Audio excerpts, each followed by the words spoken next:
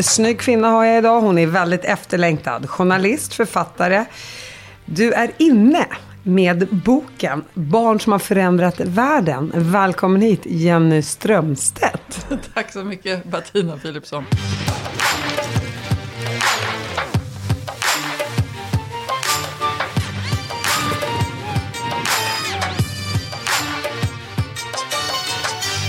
Jenny, jag vill ju vara som du. Du är så himla PK jämt. Du är så himla bra.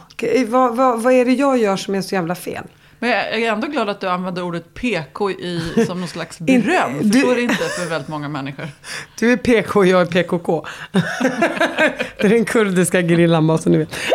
Om det är någon som undrar. Nej, men någonstans, du har ju rätta värderingar och du är cool och du är väldigt allmänbildad. Det är därför jag ser upp till dig. För det finns alltid sluta omedelbart med det. Nej, men så är det. Då citerar jag min svärmor Margareta Strömstedt att om det är någon som beundrar en så ska man se till att hålla den på väldigt långt avstånd. Okay. Annars så kommer det att falna.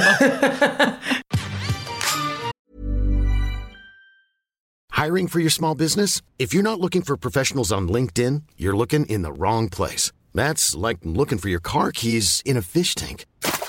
LinkedIn helps you hire professionals you can't find anywhere else, even those who aren't actively searching for a new job but might be open to the perfect role. In a given month, over 70% of LinkedIn users don't even visit other leading job sites. So start looking in the right place. With LinkedIn, you can hire professionals like a professional. Post your free job on linkedin.com/people today. Burrow's furniture is built for the way you live. From ensuring easy assembly and disassembly to honoring highly requested new colors for their award-winning seating, they always have their customers in mind. Their modular seating is made out of durable materials to last and grow with you. And with Burrow, you always get fast, free shipping. Get up to 60% off during Burrow's Memorial Day sale at burrow.com/ACAST. That's burrow.com/ACAST. burrow.com/ACAST.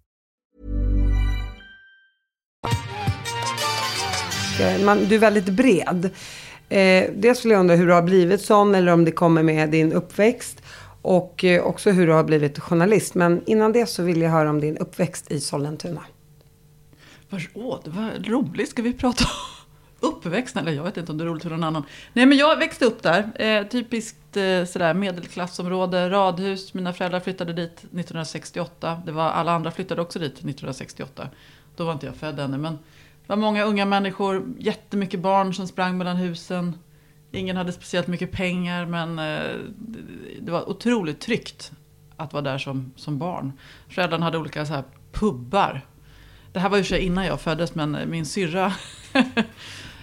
Det var ju på den tiden när man då lämnade barnen när de hade somnat och gick ner till pub. Liksom bystugan kallar de det för i sant 68 andan. Så gick de dit och så låg vi kvar hemma och sov och sådär. Men det gick bra tydligen. Utom en gång när syrran vaknade och gick upp och ut och blev utelåst. Och sen kom hon ner till bystugan för det var någon som hade hittat henne rännandes ute i nattligt mitt i vintern. Nej, och sa, vems är detta barn? Då fick de skämmas. Och sen tror jag aldrig mer att det hände faktiskt. Så du växte upp där då i ett idylliskt samhälle, kan man ju säga. Ja, ur ett barnperspektiv var det ju det. Sen tror jag väl att de vuxna levde sina liv som vuxna lever sina liv. Att det hände olika saker. Men nej, det var väldigt tryggt. Till och med begreppet området. Det finns ju radhusområden överallt. Men vi kallar det för området. Och det var vår värld. Och man hängde med alla ungarna. Och man visste vilka som var äldre syskon och yngre. Och hade liksom koll på varandra. Jag upplevde det som väldigt tryggt. Och så växte du upp där. Och när... Det var också skönt på ett sätt. Jag tänkte på det. Det var som att alla hade ungefär likadant. Liksom. Det var ingen som inte hade mat för dagen. Men det var heller ingen som åkte på semester utomlands hela tiden. Eller alltid hade nya kläder. Jo, Charlotte Nilsson hade alltid nya kläder. Men... det är alltid någon som sticker ut, tänkte jag. Men annars så var det liksom rätt... alla de här statussymbolerna, mycket av det vi upplever när jag ser våra barn idag. Och som naturligtvis beror på sociala medier. Att man ser på ett annat sätt vad andra har och inte har. Och vad andra gör och inte gör. Så där. Det fanns ju inte. Och det kan jag vara oerhört tacksam över. Har du kvar många av de vännerna idag? Nej, alldeles för få. Därför att jag flyttade sen. Jag bodde där till cirka i 7:an. Och sen flyttade vi till Sundsvall. Och sen flyttade jag tillbaka och började gymnasiet inne i stan i Stockholm igen. Så att, och vad gjorde ni i Sundsvall tänkte jag säga? Min pappa jobbade där uppe och mamma med. Och så var vi där i några år. Och hur var det om du jämför med Sollentuna Sundsvall? Ja, men hade ju någon slags fördel. Det är ju rätt tufft i de där åren liksom, att liksom bara rycka undan allt som man har. Bara börja om på nytt och man ska ha kompisar och positionera sig, få sin plats i liksom, gängen. Och då var det ju en fördel att man ändå kom från Stockholm. Sundsvall på den tiden upplevde jag mycket så här, det som var Stockholm var ganska ballt. Och det var ändå en stor stad med liksom stenstad, 100 000 invånare. Det var inte så, alltså folk åkte till Stockholm och fick sina influenser så att man fick det var lite coolt då. Men så jag tyckte att det var oerhört, jag älskade de åren att bo i en liksom mellanstor stad därför att allting var närmre, man kunde liksom, det fanns ställen att gå ut på fast man var tonåring och det var nära och ja.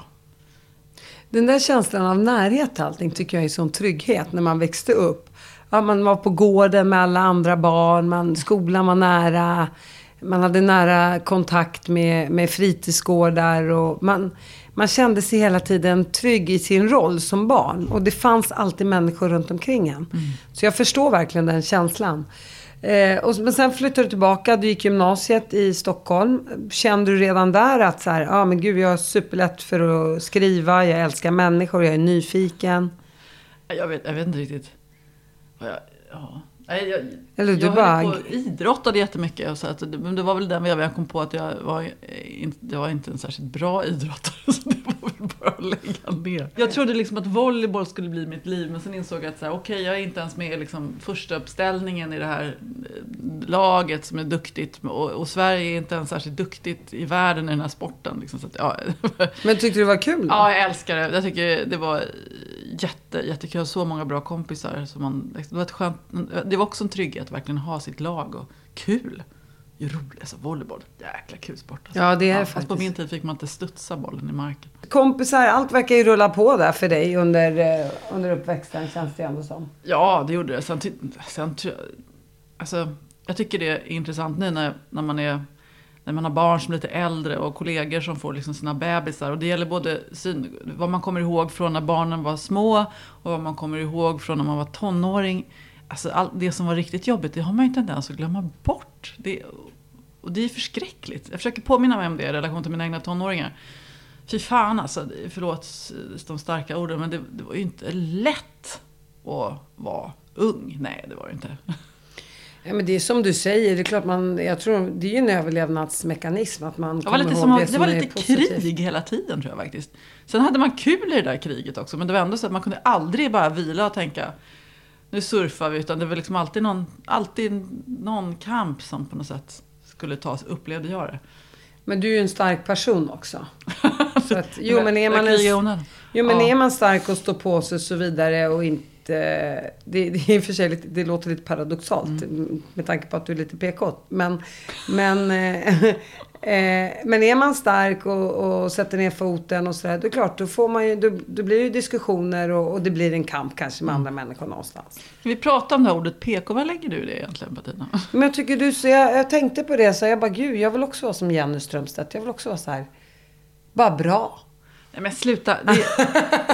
Men nu tänker jag ju det. Nu tänker men jag vill dra bort diskussionen från mig. Jag tror bara så här att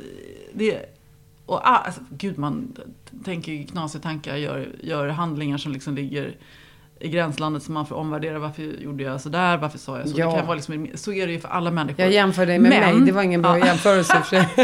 Man måste det handlar ju mest om att man kanske, och det tycker jag kommer med åren, att livet blir mycket enklare om man har så här en liten värdekompass liksom. Okej.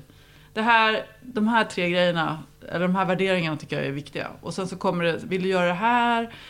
Hur agerar du i det här specifika situationen som uppstår just nu? Och så kan man bara göra en sån här check. Funkar det med de här 3 grejerna som jag tycker är viktiga?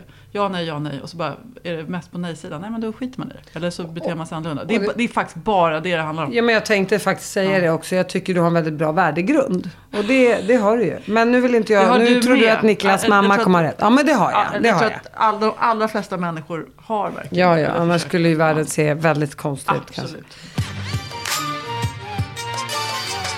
hur hamnar du på TV4 och den vägen då? Ja, hur gjorde jag det? Ja. Om jag då hade vetat hur När länge slade du jag in skulle dig själv? hålla på och ha en relation med TV4, skulle jag då ha sagt ja? Nej, men så här var det. Det är klart du skulle. Mamma, eller vi bodde granne med en kvinna som sydde gardinerna typ åt TV4 när de. Och då så hade hon hört att de behövde folk som täckte in ett par timmar innan den riktiga receptionisten kom till nyheterna. Det skulle ju du kunna söka. Och så gjorde jag det. Och så fick jag det jobbet. Hur gammal var du då? Jag gick på gymnasiet. Ah. Men med det, då satt jag liksom och svarade i telefon och beställde pizza till Bengt Magnusson och så. Det var det enda. Och sen gick jag hem. Och sen så gick jag ju liksom journalisthögskolan och pluggade lite utomlands och sådär. Sen kom jag tillbaka och praktiserade där. Och då var jag som journalist. Men fick du mer smak utav det yrket när du jobbade som receptionist på TV4? Jag fick en helt överdriven romantiserad bild av ett glamoröst liksom, arbete. Alla var ju så unga människor bara. De hade ju handplockat liksom, de coolaste ifrån Aktuellt-redaktionen och sådär på SVT. Och så skulle jag börja på, det här var precis när TV4 var nytt. Så att jag blev nog rätt bländad tror jag. Och den mer realistiska bilden av vad det innebar att jag var på redaktionen, den kom nog senare. Fast sen tyckte jag lyckligtvis att det var väldigt kul också. Så att det hängde ihop. Ja, du är ju... Nu vill jag inte ge dig en komplimang. Nej, jag gör det ändå. Får sluta med det faktiskt. Ja. Du ska ställa hårda frågor. Krossa mig. Varför det? Det kommer, tänkte jag. Sen är det gör det inte.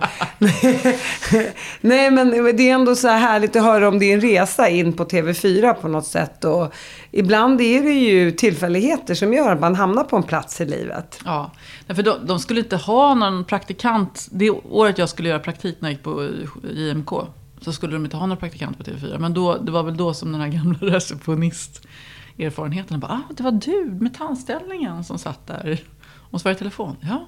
Men okej då. Så fick jag komma in och så hade det var Janne Andersson och Sven Irving som var chef på den tiden. De kallade mig på rummet, de här liksom, gubbarna i flanellskjortor. Och hade quiz. Så här, typ, vilken politisk färg har ordföranden i konstitutionsutskottet? Ja. Och vad är ett hattrick och såna saker, kommer jag ihåg att jag svarade på. Och du klarade svaren? Uppenbarligen klarade de flesta.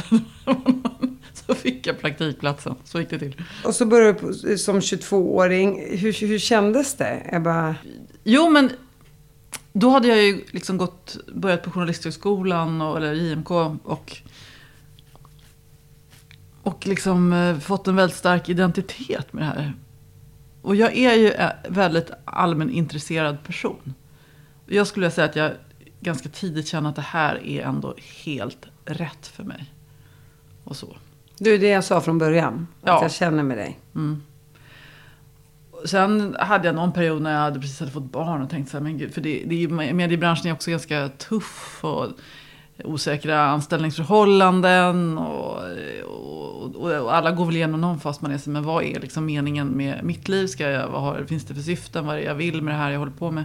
Och då var jag på väg att tänkte jag skulle bli läkare ett tag, men sen insåg jag att det skulle ta så många år som just då insats, och då älskar jag ändå fortfarande mitt nuvarande jobb, så att får satsa på det istället. Och när fick du ditt första barn? Jag var 28. Jag hade 3 barn under 3 år där. Först tvillingar och sen ett barn till. Inte konstigt att man går in i väggen, tänkte jag säga. Hur var det? Det var fantastiskt på det sättet att jag hade längtat så mycket efter de här barnen och att det var så roligt. Jag tycker att det är så roligt med småungar. Och sen var det ju fullkomligt utmattande. Men det har också glömt. Alltså jag tror jag har glömt den där känslan. Kommer du ihåg den? Ja, jag kan komma ihåg den här känslan av när man hade bebisar innan de hade liksom börjat hitta sin dygnsrytm. Att allt dygnet jobbigt. Bara pågick. Att det liksom aldrig tog slut. Istället för att vara så, nu är jag lite trött och gäspig, nu går jag och lägger mig. Så var det som att, nu är jag lite trött och gäspig, nu fortsätter jag med nästa pass här. Ja, men så var det ju. Och jag kommer så väl ihåg, Aje kom hem efter så här, om det var 2-3 veckor och bara, så du fortfarande en morgonrock så här på eftermiddagen? Jag bara, var är köksknivlådan? Jag går och hämtar en kniv för att jag var så trött. Och det var bara dygnet runt. Man hade tappat dygnets timmar. Och man var ju bara helt slut i kropp och själ. Och det var många gånger jag tänkte så här, jag bara, kan du bara åka tillbaka in i magen igen? För jag orkar inte med dig just nu. Så jag tror lite grann att jag gick in i väggen. Ja. För att jag trodde samtidigt att jag kunde leva på som jag alltid hade gjort. Jag var 26 år gammal. Men det kunde man ju inte. Och också så här, omställningen till att så här, nej men du måste leva barnens liv. Barnen kan inte leva ditt liv. Det var där det krockade, tror jag. Det är så konstigt det där med att man i alla fall biologiskt gjord för att få barn väldigt tidigt. Men mentalt så borde man ju, om jag skulle få en bebis nu, alltså, skulle jag ju bara njuta varje sekund och bara, nej, jag gör ingenting, fika, det kan ni glömma. Jag ringer om du passar. Liksom. Ja, för du tror att livet rinner ur dina händer. Alltså, du tror ju att du kommer liksom missa så mycket när man är yngre. Och då ska du liksom, då finns det en stress i att inte missa någonting samtidigt som du egentligen bara ska ta det lugnt, njuta och gå in i din mammabubbla.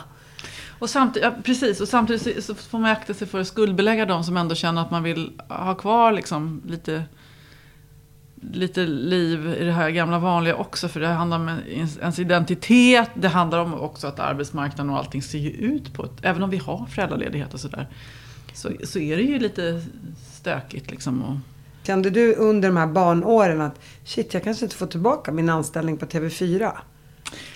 Ja, jag hade ju ingen fast jobb då, vill jag minnas. När Vanna, när yngsta kom, så gick jag faktiskt in.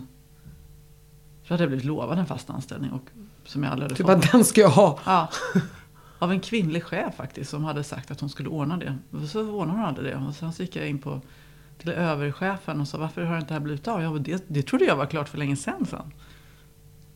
Och sen kom den här kvinnliga chefen och sa, nu har jag ordnat åt dig så att nu ska du få en fast tjänst. Kommer jag ihåg. Och vad svarade du då? Jaha, jag fick kämpa länge, sa hon, men nu har jag ordnat det. Jaha, så du fick kämpa länge, ja, vad bra. Men jag lät det bero så. Jag hade så bara den gången sagt, kunde jag gå. Konstigt, för jag pratade precis med din chef nu. Och det var inte det upplägget jag fick, eller det var inte det svaret jag fick kanske. Nej, men man kan strunta i det också. Du fick en fast tjänst då när din tredje var... Det var ganska stor skillnad faktiskt, att gå hem och känna att man ändå hade ett jobb att komma tillbaka till. Och sådär. Ja, det är ju en trygghet. Ja. Det vet jag ju att många inom tv och är ju projektanställda. Ja, det är en supersvår arbetsmarknad. Och jag tror ju på det där att man faktiskt jobbar bättre om man känner att man har liksom ett förtroende och att det manifesterar sig att folk tror på när man får komma tillbaka och man vet att man har en viss trygghet också. Man blir bättre då. Också som kvinna att veta att det är okej att föda barn, det är okej att vara borta ett tag, men att vi välkomnar dig tillbaka. För det är många kvinnor som inte blir anställda på grund av att de är i en viss ålder där man tror att men snart kan de skaffa barn. Och varför ska vi anställa någon om vi vill bygga det här företaget vidare? Så det måste man ju ge dem. Verkligen. Och sen har ju du, och då kan man ju säga så här också att den tryggheten fanns, sen kommer du tillbaka. Jobbar du med Nyhetsmorgon då hela tiden? För du har ju gått över då... Men jag har ju jobbat också mycket bakom kulisserna. Som redaktör och liksom och så. Och reporter jättemycket. Och inte bara varit framför. Det är jag väldigt glad och tacksam över. Och jag tycker att det är också jättekul. Och det är ganska skönt om man nu tröttnar på att vara nylle framför kameran. Så finns det 1000 andra jobb. Jag tycker att det är så roligt att göra tv, att få saker att hända framför kameran, att skapa, att liksom paketera viktig information och liksom förklara samhällsskeenden för människor och göra det på ett sätt som folk verkligen tittar. Det är liksom grunden i varför jag håller på med det. Och det kan jag göra framför kameran eller bakom kameran. Det är inte skitviktigt. Nu har jag en position där jag får vara framför kameran, men där kommer jag inte sitta resten av livet, kan jag säga till er som oroar över det. Nej, det tror jag inte de gör. Men jag tror känslan av att kunna få välja fritt och känslan av att kunna jobba väldigt kreativt som det är och jobba med tv är ju faktiskt få förunnat. Många säger ju ofta så här, gud jag vill bli kändis. Man bara, ja men kändis är ju en grej, men att jobba då med journalistik och träffa människor och lära sig något nytt varje dag verkligen. Eller som du själv säger, skapa något som ger resultat. Jag förstår den känslan. Den måste ändå vara fantastisk och så givande. Ja, jag tycker att det är hur kul som helst. Eftersom det är liksom det jag är intresserad av. Om världen och hur saker hänger ihop och förstå. Och vart det är på väg. Och att man har liksom en väldigt stark idé om varför man har sitt yrke. Liksom, för att det är tredje statsmakten också. Och att den är viktigare än någonsin just nu också. Att det finns relevant media, opartisk i möjligaste mån. Och sen tycker jag alltid att de liksom grundläggande liksom mänskliga rättigheterna och sånt där. Det kommer ju alltid vara en kompass som man använder liksom när man bevakar och väljer vad som är viktigt och inte. Sådär. Känner du att du har fritt spelrum och kunna bestämma och styra vad som ska hända? Och kan du ibland känna att nej, men det där håller inte jag alls med om? Kan du en intervju, det borde du ha upplevt, där du känner så här, men gud, här är inte jag journalist, här vill jag egentligen banka ner den här personen med en klubba, men... Alltså, ja, den känslan har ju säkert hänt, men man får ju akta sig. Liksom. Däremot så, det finns ju oftast liksom ett missförstånd mellan vad som är aktivism och vad som är journalistik. Liksom. När jag sitter i min roll på Nyhetsmorgon så är jag ju journalist som ägnar mig åt publicistik. Och då kan man ju ställa frågor som är... Alltså du ställer ju alltid frågor till en person som är kritiska, oavsett om de är höger eller vänster eller vad de än står för, så väljer man ju oftast en motsatt position för att ställa kritiska frågor så att säga. Men lyser inte igenom ibland vad man tycker och tänker? Ja, men jag tycker inte det ska göra det. Jag kan tänka mig att det kan göra det ibland om någon säger någonting som är rasistiskt eller liksom väldigt liksom tar ställning mot grundläggande mänskliga rättigheter. Då tycker jag att vi ska sätta ner fötterna, eller om man liksom förtal eller någonting sånt, då måste vi ju göra det. Men i övrigt så får man ju, så är ju vår roll att få människor liksom att uttrycka det de vill och anser och ställa kritiska frågor, inte att bedriva liksom aktivism, och det är viktigt att vi håller fast vid det. Så du känner, finns det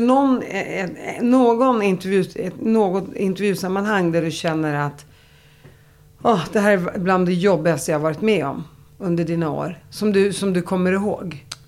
Ja, men det finns ju många, och det som liksom är mest talande när man gör de här partiledarutfrågningarna nu sist till exempel, när man i val, och det är viktigt, folk tittar på de här sändningarna, vissa fattar sina beslut, vem de ska rösta på, vad väljer vi för någonting och fråga om, och vad gör det för agendan, och hur ställer vi frågorna, allt det där blir ju liksom på riktigt verkligen. Så då känner jag ansvaret, och att det är super viktigt verkligen att hålla rätt linje. Men vår roll är ju liksom inte att döma någon. Vår roll är att ställa relevanta frågor och kritiska frågor. Men jag tänker i ett annat intervjusammanhang, om du någon gång har känt att du är rädd för personen du intervjuar, eller att det har känts obehagligt, eller... Jag tänker på så här, ett journalistyrke är ju väldigt utsatt yrke också, om man tänker på alla som åker runt i Syrien eller Magda Gad. Så. Men jag tänker, har du där du har varit någon gång sagt, nej men det här är obehagligt eller... Jo, men jag jobbade som utrikesreporter för ett ungdomsprogram i några år som heter Pangea, och då var vi ute och gjorde massor med reportage. Så det är klart, då i något läge vi var i Uganda och gjorde ett reportage om unga och sexualitet, och vi bland annat var ute och filmade sent en kväll i Kampala det här bygger ju mest på att vi var lite naiva. Vi började filma på en gata där de hade liksom, där prostitution och liksom hallikarna stod ju där också, och blev ju väldigt provocerade av att vi hade en kamera även om vi bara hade den inne i bilen. Så där blev vi faktiskt arresterade och inkastade i finkan, och jag sitter i förhör med väldigt märkliga integritetskränkande frågor och så vidare. Men vi hade våra papper med oss, och när morgonen kom, det här var sen på kvällen, så förstod de att de hade ingenting för att hålla oss, och vi blev släppta. Det låter ju jättehemskt. Ja, det var läskigt också. Jag var också yngre då, och mycket mindre riskmedveten heller, och mer odödlig. Så att jag tror att jag hade någon slags förtröstan till att det här ordnar. Du vet, som man kommer från Sverige och men vi har ju alltid vår ordning, det här ordnar sig. Idag hade jag nog kanske varit lite mer rolig. Jag var ensam tjej, satt där med liksom 3 poliser på polisstationen i Kampala, och de förhörde mig och ställde bara frågor om fotografen, om jag hade haft sex med honom. Alltså det var inte riktigt comme il faut. Åka fast i de diktaturstater, alltså det måste ha varit så himla läskigt. Nej, men journalister är ju utsatta i hela världen och det är ju liksom ingenting, och då kan ju folk tycka så här, men gud, journalister är så här privilegierad grupp och bara fake news och så vidare och så vidare. Nej, men det finns en poäng med att det finns människor som berättar historier som inte annars blir berättade. Och de ska skyddas och de ska respekteras. Liksom. Det är så viktigt. Jag kan inte nog understryka det. Verkligen. Och även liksom på hemmaplan bara de hat och hot som förekommer via sociala medier om liksom någon som uttrycker sig då företrädesvis för jämställdhet mellan könen eller antirasistiskt och så vidare, så får man ju skit. Eller det märker du också säkert när du sticker ut hakan. Ja. Om jag försvarar en vän eller någonting och då är man ju kvinnohatare och det ena med det andra. Sen får man ju stå ut med det. Om man har valt det här jobbet får man stå ut till en viss del. Men när människor börjar tysta, när röster tystas på grund av det här, så är ju det förskräckligt. Eller när det blir ett drev mot människor. Det tycker jag också så här, men herregud, lugna ner er. Men jag tänker, känner du under de här åren att det har blivit ett drev mot dig eller att du har blivit orättvist behandlad? Nej, det kan jag inte säga. Det är klart att om man gör kontroversiella intervjuer så att det kan ifrågasättas och sådär. Men det ligger också i... det är också en del av demokratin att människor måste ha synpunkter, så att säga. Sen tycker jag att det har landat bra liksom, i de gånger som det har hänt. Nej, jag hade Johan Eriksson i podden och han försvarade ju Akilov. Och fick otroligt mycket dödshot till familjen och om att han var så vidrig och terroristälskare och så vidare. Ja, men det är ju samma när det gäller journalister eller personer liksom som försvarar rättsprinciperna i samhället. Att, nej, ibland att man måste komma ihåg att det är liksom principerna som det handlar om.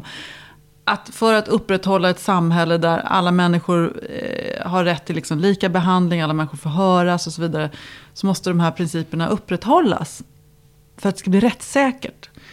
För nästa ögonblick nu, och då kan man tycka så här, men varför ska han bli försvarad? Han är ju ett terroristsvin. Eller varför ska den personen få bli intervjuad i media? Det är ju han har ju begått jättehemska handlingar, så att säga.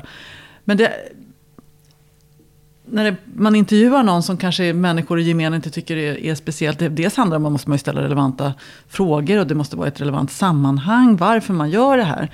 Men det är ju också en del av samhället, man försöker förstå en fråga, fördjupa sig i någonting som kan leda till en utveckling eller som gör att vi förstår någonting mycket bättre. Eller Johan Eriksson ska försvara någon människa, nästa gång så är det ju han själv, eller jag, eller du som behöver det där försvaret. Liksom. Och då måste alla är liksom lika inför lagen. Så är det ju, och du har rätt i det här. Och det är det vår demokrati bygger på. Att alla ska ha rätt till en försvar, eller att även om man har begått ett brott kunna få säga, nej men jag har inte gjort det, eller det här är min version av storyn. Ja, och så finns det och då tycker de så här, men varför ska ni inte göra de här personerna då?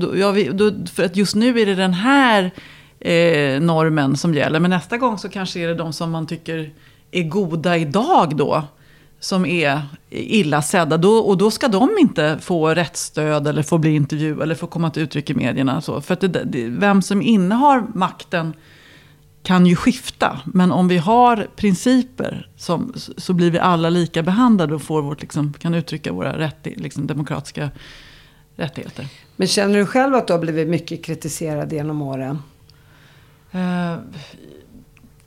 Jo, men det är klart det har varit... Jag tycker att jag har... Klarat det bra. Jag ska uttrycka det så här. Det handlar väl om att jag faktiskt har inte gjort så begått så kontroversiell journalistik. Så att det är väl snarare ett dåligt betyg, skulle jag vilja säga, för min egen journalistiska gärning.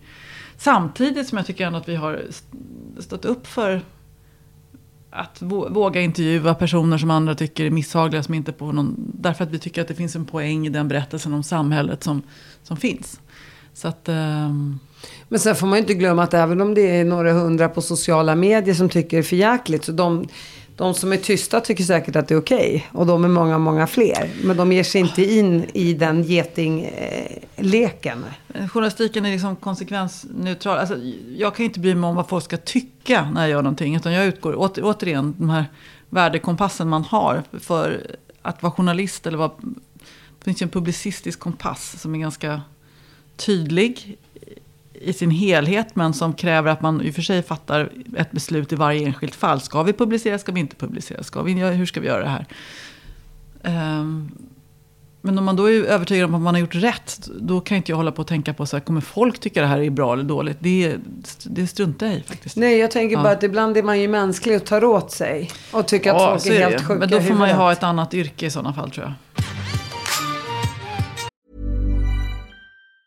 Hey, folks, I'm Mark Maron from the WTF Podcast, and this episode is brought to you by Kleenex Ultra Soft Tissues, your ally to help tackle your allergy symptoms this season. I love the change of seasons, but nobody loves pollen and all those other things floating in the air that make you sneeze during this nice weather. Kleenex Ultra Soft Tissues are hypoallergenic and allergist approved, so fight back against watery eyes and runny noses without worrying about irritating your skin. For this allergy season, grab Kleenex and face allergies head on. I'm Sandra, and I'm just the professional your small business was looking for. But you didn't hire me because you didn't use LinkedIn Jobs. LinkedIn has professionals you can't find anywhere else, including those who aren't actively looking for a new job, but might be open to the perfect role, like me. In a given month, over 70% of LinkedIn users don't visit other leading job sites. So if you're not looking on LinkedIn, you'll miss out on great candidates like Sandra. Start hiring professionals like a professional. Post your free job on linkedin.com/people today. Sen när du har ju 3 små barn och så skiljer du dig ganska snabbt efter det. Eller? Jag kommer ihåg när vi träffades på gymmet och du hade tvillingar. De var inte alls så gamla när du var ihop med Niklas, tänker jag. Nej, men de var inte jättestora då. De var 6 och 3 var det, när vi skilde oss. Det var väl ingen framgång på så sätt att säga. Men ibland, det är fler än jag som har valt att gå skilda vägar. Jag har haft jättefin relation med deras pappa hela tiden. Och sådär. Sen var jag ensam något år med dem och så träffade jag Niklas. Jag tänker så här, jag är ju så här, ska inte sticka under stolen med, men jag har ju haft mycket hjälp med mina barn och så vidare. Och sen har inte jag jobbat lika fullt ut som du har. Du bara, nej, ingenting alls med i alla fall. Jag har ju på att ens skilda världar. Men jag tänker ensamstående yrkeskvinna med 3 små barn. I och för sig, du kan säga dem varannan vecka. Ja, precis. Jag har varit en bra pappa så varannan vecka. Så jag kunde jobba jättemycket varannan vecka. Men det är klart att med de här tiderna, jag jobbade ju ännu mer då, skift på den tiden. Så. Men jag var ju rätt ung alltså. Gud, jag skulle aldrig klara, jag tänkte på det, jag skulle aldrig klara det nu. Så det var bra. Det var, det var jobbigt. Alltså det var, å andra sidan så finns det ju någonting skönt med det där. Jag kommer från en liksom, släkt där man premierar hårt arbete. Och allt går ju liksom. Ja, men jag tänker på, nu har ju du liksom kredit jobb, du hade en bra exman och så vidare. Men tänk dig alla de här ensamstående kvinnorna som jobbar som undersköterskor. Here. Och liksom inte, jag fattar inte hur de får sina dagar och veckor att gå runt. Jag beundrar dem så starkt. Verkligen, om man behöver jobba heltid för att få ekonomin att gå ihop. Och man måste lämna tidigt och hämta sent. Och liksom orka vara en bra förälder. Nej, jag har så stor respekt. Och jag känner mig utifrån det perspektivet så privilegierad. Verkligen. All min liksom, respekt går ut i dem. Men sen träffade du Niklas Strömstedt. Här är en 4-åring och 2 7-åringar. Hej. Ja. Visst är det konstigt? Han sa ja ändå. Ja, kom in i mitt liv. Det är inte bara jag igen nu. Här kommer vi liksom ett helt dagis. Ja. Hur var det? Men vi flyttade inte ihop. Vi var faktiskt ihop i 3 år utan att vi flyttade ihop. Och det tror jag var bra därför att jag liksom kunde då på mina veckor när jag hade barnen verkligen vara jättemycket och lägga så mycket fokus på dem. Istället för att bara gå runt i någon liksom rosa mål och hålla på. Och sen började vi hängde ju mycket med barnen ihop. Och till slut var det en av hans dotter Maja som sa, men kan inte ni bara flytta ihop så att ingen behöver gå hem? För att vi bodde ju väldigt nära varandra också, var ju fördel 150 meter eller någonting. Så återigen, det var liksom ett privilegierat upplägg. Så. Och en annan gång hade man ju inte haft råd liksom, att ha 2 boenden eller så. Men nu hade vi det och det funkade jättebra så att alla hann liksom skola in sig med varandra. De hann lära känna varandra, barnen och Maja. Ja, men det blev så att vi ville. Det var ju tråkigt till slut. För då ska vi gå hem. Eller vi gick där på Ica någon gång. Bara stirrade så här, med varsin korg. Och köpte liksom ungefär samma grejer. Man bara, men är inte det här superduperfånigt liksom. Att vi går här bredvid varandra. Du köper folkkorv till dig och jag köper folkkorv till mig. Ja, det blir ju urtöntigt. Men vi ses nästa vecka när vi är barnfria. Vad har varit din liksom starkaste drivkraft? För att jag menar, det är ju inte bara en dans på röda rosor. Men vill man så kan man såklart. Och jag tror vi båda har kanske samma grundinställning, tänkte jag. Ja, jag tror också det. Dels tror jag var bra att det fick liksom att alla var liksom med. Hela gänget var med på projektet och flytta ihop liksom. Så det blev inte bara en ego-grej från oss vuxna. Att så här, vi är så himla kära, nu måste vi flytta ihop för vi kan inte vara ifrån varandra en sekund liksom. Utan alla fick börja längta efter det. Det förenklade. Och sen också att vi var så trygga i vår liksom, kärlek att alla liksom, ingen av oss är särskilt svartsjukt lagd. Det tror jag är en sån här nyckel. Och ingen av våra liksom, skilsmässor var särskilt såriga heller på det sättet. Utan då blir det inte heller lika problematiskt att ha goda relationer med andra liksom, tidigare ex och föräldrar till barnen och sådär. Utan det blir mycket enklare. Plus att man, tror jag, så här, lyckas ändå. Om det uppstår situationer när det känns så här, men gud, alltså, måste vi verkligen åka hem dit och göra det här? Eller när vi var där så tyckte jag att det blev så himla mycket snack om. Jag kände mig lite svartsjuk, jag behöver lite bekräftelse. Om man kan ha den öppna dialogen och ge varandra, okej, du känner så, men då, vad behöver du? Ja, men jag behöver det här.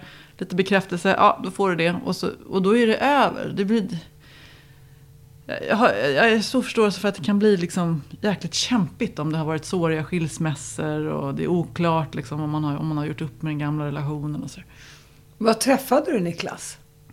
Ja, men orkar du verkligen höra den här gamla slitna historien? För jag har ingen koll. Nej, men grunden är väl egentligen att jag jobbade med Steffo Törnqvist. Grunden var att jag satt på mitt flickrum och lyssnade på hans låtar. Det har jag pratat med Niklas om. Hur stört hade det varit? Vilken tur att jag inte hade dig som idol. Det hade ju varit så spooky verkligen. Lite obehagligt, men så var det. Nej, men då, han var ju polare med Steffo och visste ju att vi hade börjat jobba ihop. Och sen så var det faktiskt så att vi hade båda två. Jag hade separerat och han hade liksom också bestämt sig för att flytta in till stan. Han var singel. Så flyttade vi samma dag till varsin lägenhet. I saw a sign. 100 meter ifrån varandra. Ja, I saw a sign. Ja, I saw a sign. Så, det var ett tecken.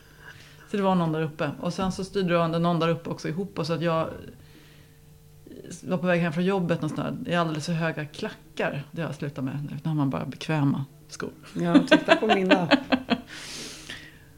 Och det var en vårdag, det droppade lite från taken, istappar, bläcktornsgränd upp, så var det någon sån här varning, gå inte här, isras. Är det här början på din roman, eller? Början på min roman, som jag ska skriva, det i filmen faktiskt. Fiction, men och det du ska ändå spela mig, Bettina. Nej, men då kommer han gående där och så plötsligt så, jag är i någon annan dimension för jag är så trött. Så någon som rycker tag i mig och säger, där får du inte gå. Och då var det Niklas Strömstedt. Och sekunden efter så rasade en jättestor istapp rakt ner, precis där jag gick. Är det så sant? Han räddade mitt liv. Wow. Och så sa jag hej, och så sa jag vilken fin duffel du har. And the rest is history. Eller vi fikade typ i tider och evigheter innan vi fick till det. Innan vi kom på att vi nog var kära varandra. Men kände du där när han ryckte tag i dig att det fanns någonting? Det var väl inte så direkt kanske, men nej, men vi bodde ju där och stötte på varandra, så tog vi en fik. Vi hade samma stamhak som vi gick och fikade på. Ja, ni fick ett gemensamt stamhak. Så fikade vi och fikade och fikade. Och sen small det till. Ja, men så det tog några månader? Ja, det var nog bra liksom, vi fick vara lite. Och det här var vad då, runt 2006-2007? Ja, jag tror att det är, till våren så blir det 14 år. Har vi varit 14 år? Mm. Ja, men runt där. 5-6 kanske. Och han är ju lite äldre än vad du är. Ja. Jag kan ju det här om åldersskillnad. Hur mycket? Han är 15, 16, 13? 14. Så det är ju ingenting. Du är bara inte 16 utan 14.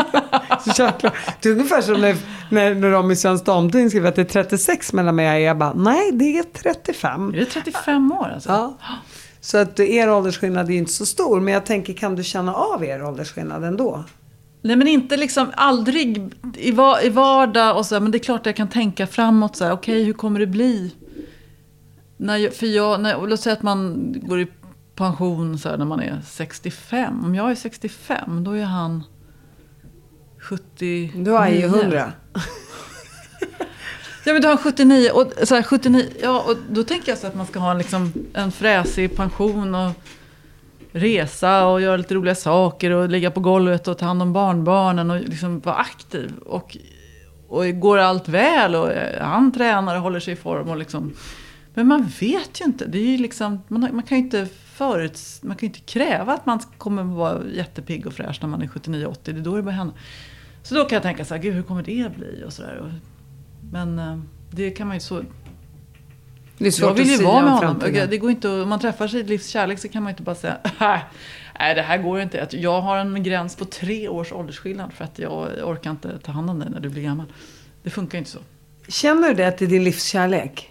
Ja, det är min livskamrat verkligen. Vi har väldigt roligt och en stor förståelse för varandras liv och liksom behov. Och det är väldigt lite som en så bråkar man ibland så här.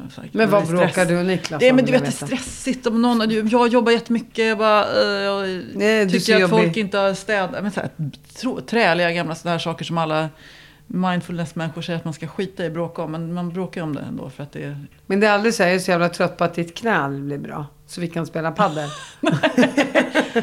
det känns inte så konstruktivt, nej, men gud, det där får man akta sig om att bråka om. Alltså, att åldrande, det vet man ju bara hela snart smäller det till på en själv. Liksom. Man bara kan inte gå eller vad det nu är. Ja, och så här, man kan ju råka ut för vad fasen som helst imorgon. Nej, så där. Exakt. Men du träffar ju Aje, han är ju 77. Alltså, Björn Natthigård Lindeblad, jag läste hans bok, den här Jag har fel, eller vad den heter. Det är bara så här, maybe not. Man vet ingenting. Nej, jag är lite av en fatalist också. Men jag tycker ändå härligt att du har träffat din livskärlek. Känner du att han är din själsfrände? Ja, det tycker jag nog. Vi har, alltså, det är så här, han är typ den enda på hela universum som tycker han tycker att jag är sjukt rolig. Och jag tycker att han är jätterolig. Så då kan vi sitta där och skratta och liksom förenas i den här, att man tycker att den andra är rolig. Och det handlar ju om så att man blir någonting, i hans blick så blir jag någonting mycket bättre än den jag egentligen är. Och det är ju väldigt härligt. Och jag tror att han faktiskt skulle säga detsamma också. Det är en väldigt skön grej. Det är kärlek, Jenny. Ja, jag tror, det är väl det. Det är som när man tittar på sina barn, titta vad rolig han är. De andra bara, nej han är inte ja, men det är hon är inte gullig, Märta. Ja, men det är så jäkla gåva att ha det. Att det finns någon människa utöver ens mamma liksom. Som ändå tycker att man är så här bra och härlig och vill vara med. Undrar vad man tycker om saker. Och just när man säger drar något jävla dåligt skämt som ändå sitter där och skrattar och slår sig på knäna. Så tycker det är helt obegripligt att du skrattar åt det här nu. Men det var ju roligt ändå, tack. Ja, dina barn, era barn, tycker de att ni är lika roliga? Nej, det tycker de inte. Så att det är där jag bara, det finns en reality check för det här. Går man in där, nej, inte lika roliga, Bettina, nej, så är det. Sjukt tråkiga. Ja, kan barnen ibland känna att det finns en svart sjuka av att så här, att ja men pappa, jag vet inte, din exman kanske har gått vidare och träffat en ny kvinna, eller att det finns någonting och Niklas och mamma har det så bra men pappa kanske inte har det lika bra. Det finns ingen sån känsla, eller? De är så stora nu och liksom har bra relationer, så att jag tycker inte att det... Nej, det har jag inte upplevt. Min yngsta var ju så liten när vi separerade. Hon har uttryckt någon gång så här, men... alltså, det var ju tur att ni skilde er, för annars hade jag inte lärt känna liksom min bonusmamma och min nya lilla syster. Det hade inte blivit så här, jag hade inte fått bo där. Så att, Än så länge. Sen tror jag, får man väl lägga undan en sudd till deras framtida terapisoffer. Så. Men jag tycker inte... Nej, det är väl klart att jag kan, utan att på något sätt... glorifiera. Jag tror så här, det enklaste för barn är ju förstås att ha sin mamma och pappa i samma familj. Så här, det är ju det enklaste. Men det förutsätter att det fungerar. Och gör inte det så är det ju inte bra för någon. Liksom. Men däremot så får man ju skärpa sig som vuxen och försöka få det att funka. Liksom, inte snacka skit om den andra. Ja, och det är liksom, ju väldigt viktigt att inte snacka skit. För där får man ju bita sig i tungan ibland när man blir arg och gamla relationer spelar in och hur man hade det och sådär. Ja. Då känner du att nu klipper jag av mig tungan här. Men generellt sett, vad skulle du ge för råd då till andra kvinnor? Ja. Man ska aldrig ge det, man sagt det så vi ger råd. Nej, men som har funkat på dig då? Men jag kan bli provocerad av, kom ihåg, du vet, när man berättar att man ska skilja sig då. Man säger, gud alltså, med 3 så små barn, gud så egoistiskt. Ja, eller inte. Så här, det finns ju, när man går ur en relation därför att den faktiskt inte fungerar, så gör man det därför att det kanske är bättre till och med för barnen att ha liksom en fungerande vuxna människor runt omkring sig som är lyckliga också och som kan ta hand om dem på ett bra sätt. Och sen så börjar den stora icke-egotrippen sen när man kliver ut, därför att du måste vara så jävla storsint och vara generös mot ditt ex, du ska vara generös mot nya partners och liksom du måste liksom bita i tungan och inte låta gamla. Det är ju jättemånga saker som man måste jobba med sig själv. Det är inte alltid lätt och man trampar snett ibland och så. Men gör man det så tror jag att det faktiskt blir... Man får en belöning. Det är så silver lining liksom. Det är som att kolla på Biden-Trump nu. När Trump har liksom några dagar kvar där innan den 20 januari när Biden ska ta över. Han har inte erkänt... Alltså, han är ju liksom urtypen av som man inte ska göra en skilsmässa. Han erkänner inte att det är liksom... Att han är en del av liksom problemet själv. Att han måste lämna. Och att det är faktum att det är så här, det här är över. Jag måste gå. Han gör allt vad han kan för att liksom göra det svinjobbigt för Joe Biden. Liksom, oavsett när det handlar om liksom resurser och människor som han avskedar. Och, alltså, det är så här, så att, okay, vem vill man vara i en skilsmässa? Vill man vara Trump eller Biden? Jag vet inte. Jag svarar Biden. Vad svarar du? Ja, analogin håller inte riktigt för Biden var ju det. Ja. Men innan vi kommer in på valvakan vill jag bara veta, sjunger Niklas sånger för dig? Nej, men jag måste be honom i sådana fall. Jag gillar när han liksom repar och ska ha någon konsert eller bara måste... Man kan få... Han tycker att sånt är väldigt pinsamt. Det finns ingenting som man tycker är pinsammare än om de spelar någon av hans låtar när man sitter på någon restaurang eller något. Tycker jag det är fruktansvärt. Jag vill ju försöka sjunga där med honom och... Jag önskade mig födelsedagspresent en gång att han skulle komma in naken och spela om på min födelsedag. Det har fortfarande inte hänt, kan jag säga. Finns det någonting som du känner, det här ska jag och Niklas göra? Som man vill göra? Gud, det är jättemycket saker jag vill göra. Just så tänker jag så här... man ska ändå jobba i liksom 30 år till eller någonting. 30 år? Nej, det verkar överdrivet. 20 år kanske. 20 år till. Så länge man gör något man tycker är kul, tänker jag. Ja, men det är minst 20 år till. Det är du, Malou von Sivers. Och var liksom, jag tycker att man vill ju ändå alltid lägga till olika utmaningar. Så det kanske jag går runt och funderar på mycket nu. Och där det hänger ju lite ihop med liksom ens partner om man har någon som är lite äldre och sådär. Men han kommer ju hålla på att spela resten av livet också. Så det... Innan vi går vidare från ditt och Niklas förhållande, finns det någonting du irriterar dig på hos Niklas? Tänker jag någonting? Jag tycker han tycker lite för mycket om att spela golf. Så. Alltså, jag tycker att det är kul att spela golf själv, men ja. Det är hans grej. Och så är han ju, och det är också väldigt roligt att han är ett sånt AIK-fan förstås också. Men nu går vi in i vintern här. Allsvenska säsongen är över. Golfbagen är inlagd i förrådet. Alltså det finns någon slags ändå lite trevligt med det. Så det finns en harmoni och trevligt över att han är verkligen en AIK-huligan eller en golfspelare. Man kanske får lite tid att umgås helt enkelt. Om jag ser det så. Finns det något han stör sig på hos dig då? Ja, han stör sig på att jag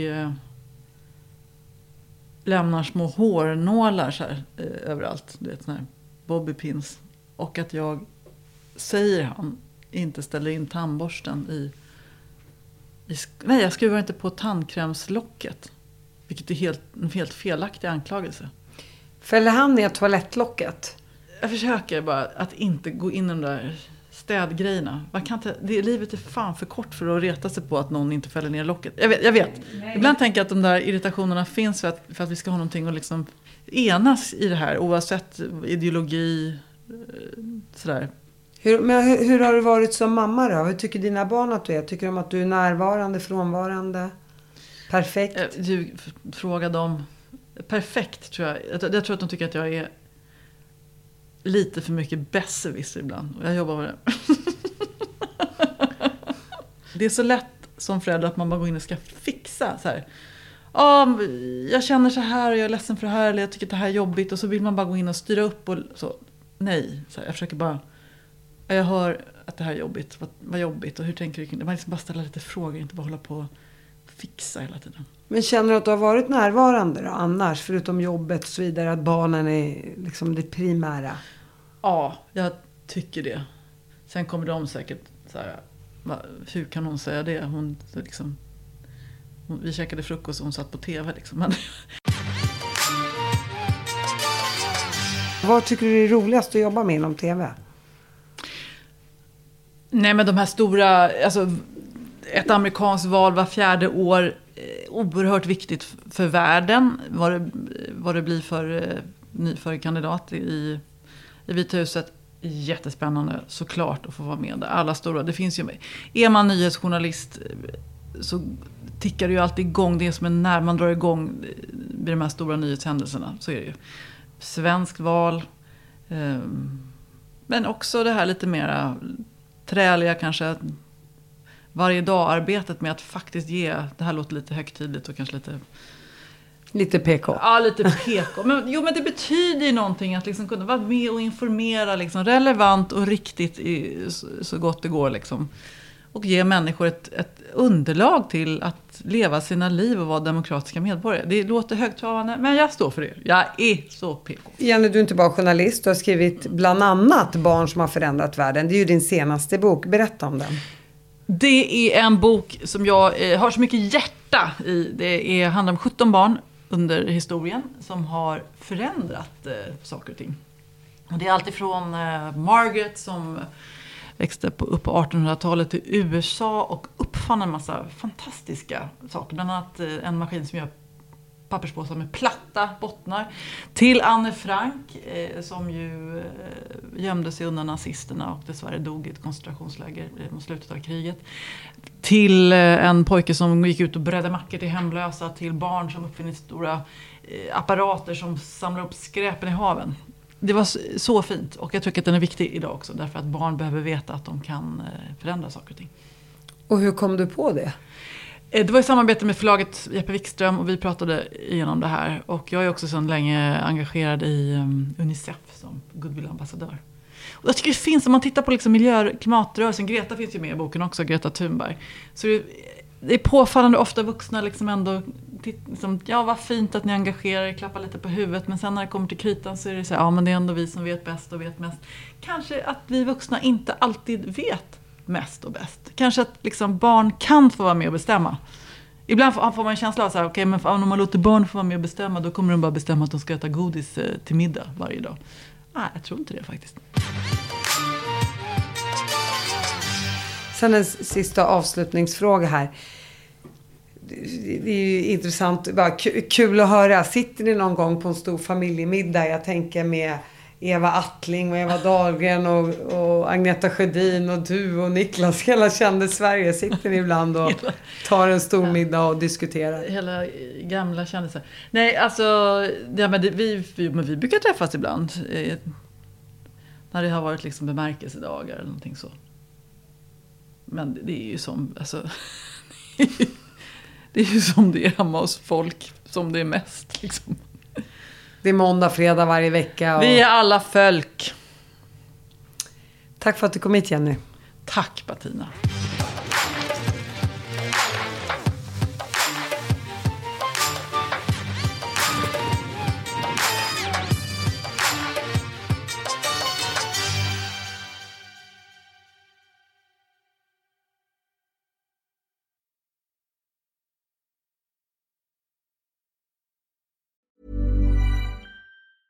Mom deserves the best, and there's no better place to shop for Mother's Day than Whole Foods Market. They're your destination for unbeatable savings, from premium gifts to show-stopping flowers and irresistible desserts. Start by saving 33% with Prime on all body care and candles. Then get a 15-stem bunch of tulips for just $9.99 each with Prime. Round out Mom's menu with festive rosé, irresistible berry chantilly cake, and more special treats. Come celebrate Mother's Day at Whole Foods Market. Planning for your next trip?